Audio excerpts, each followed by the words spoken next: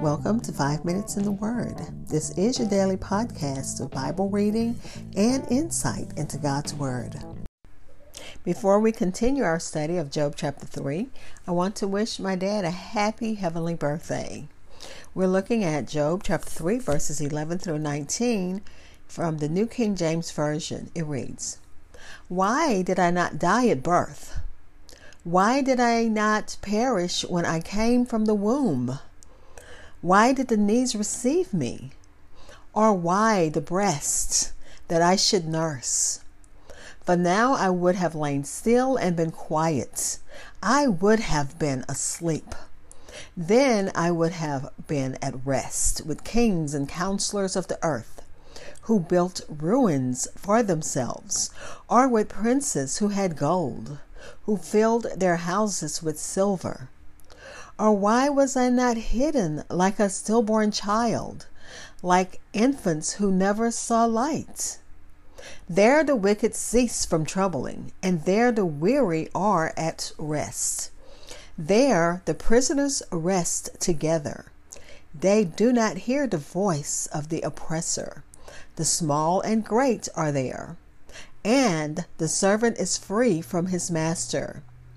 Why is light given to him who is in misery, and life to the bitter of soul, who long for death, but it does not come, and search for it more than hidden treasures, who rejoice exceedingly and are glad when they can find a grave?"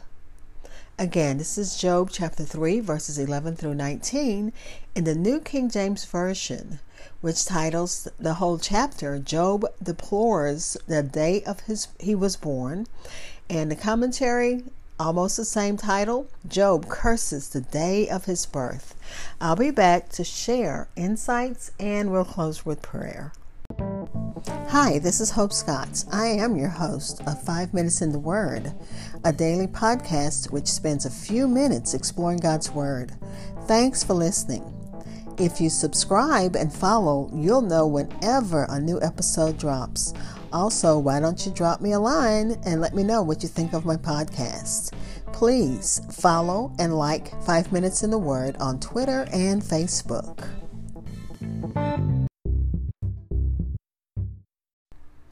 Again, this is Job chapter 3, verses 11 through 19 in the New King James Version, which looks at Job's complaint of life.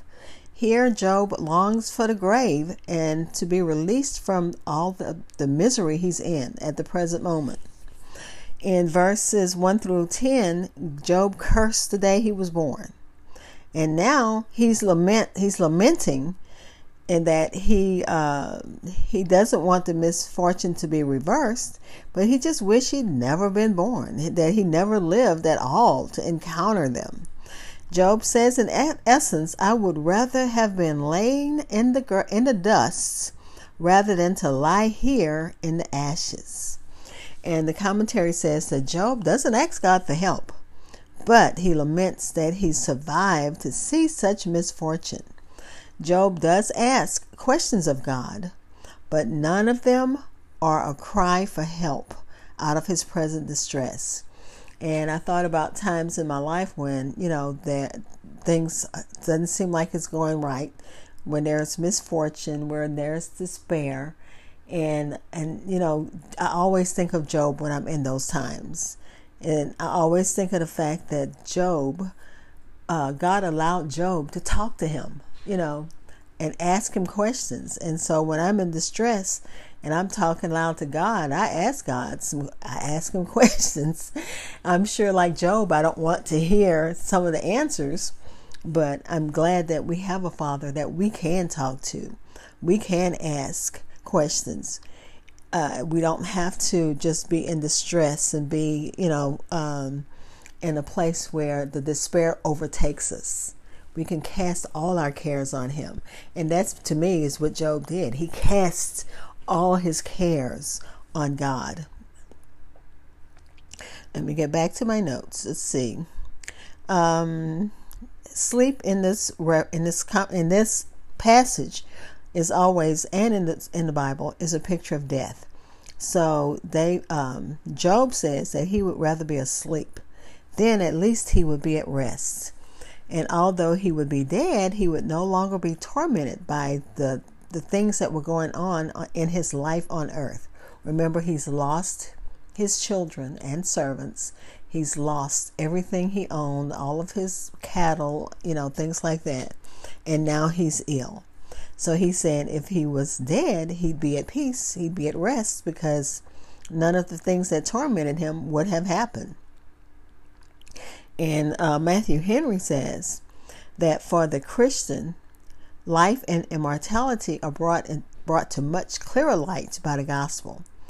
So we have a better understanding, a better account of death, because the scripture says, then should I have been present with the Lord, then should I have seen his glory face to face, and no longer through a glass darkly. But all that poor Job dreamed of was rest and the quietness of the grave. There, and I remember these words from scripture, did not really know where they came from. There the wicked shall cease from troubling. And Matthew Henry says, when the persecutor die, they no longer persecute. Their hatred and envy will perish with them. And he used the example of Herod. He vexed the church, but when he became a prey or food for worms, he ceased from troubling. And then the other part is the weary are at rest. Heaven is more than a rest to the souls of saints, but the grave is the rest for their bodies. So heaven is a rest for the souls, grave is a rest for the bodies. The pilgrimage of the Christian everyone is weary, but as Christians, we know that our soul is in heaven and our body is resting in the grave. So at death, we know that our services, suffering, and expectations, things that wearied us. When we're in the grave, we are at rest from all of our labor. We are easy there, and there's no complaints there, because we as believers sleep in Jesus. And then that last verse says that death does not discriminate. It brings together the rich and the poor, the prestigious and the lowly. Death, as Solomon said in Ecclesiastes, is a great equalizer.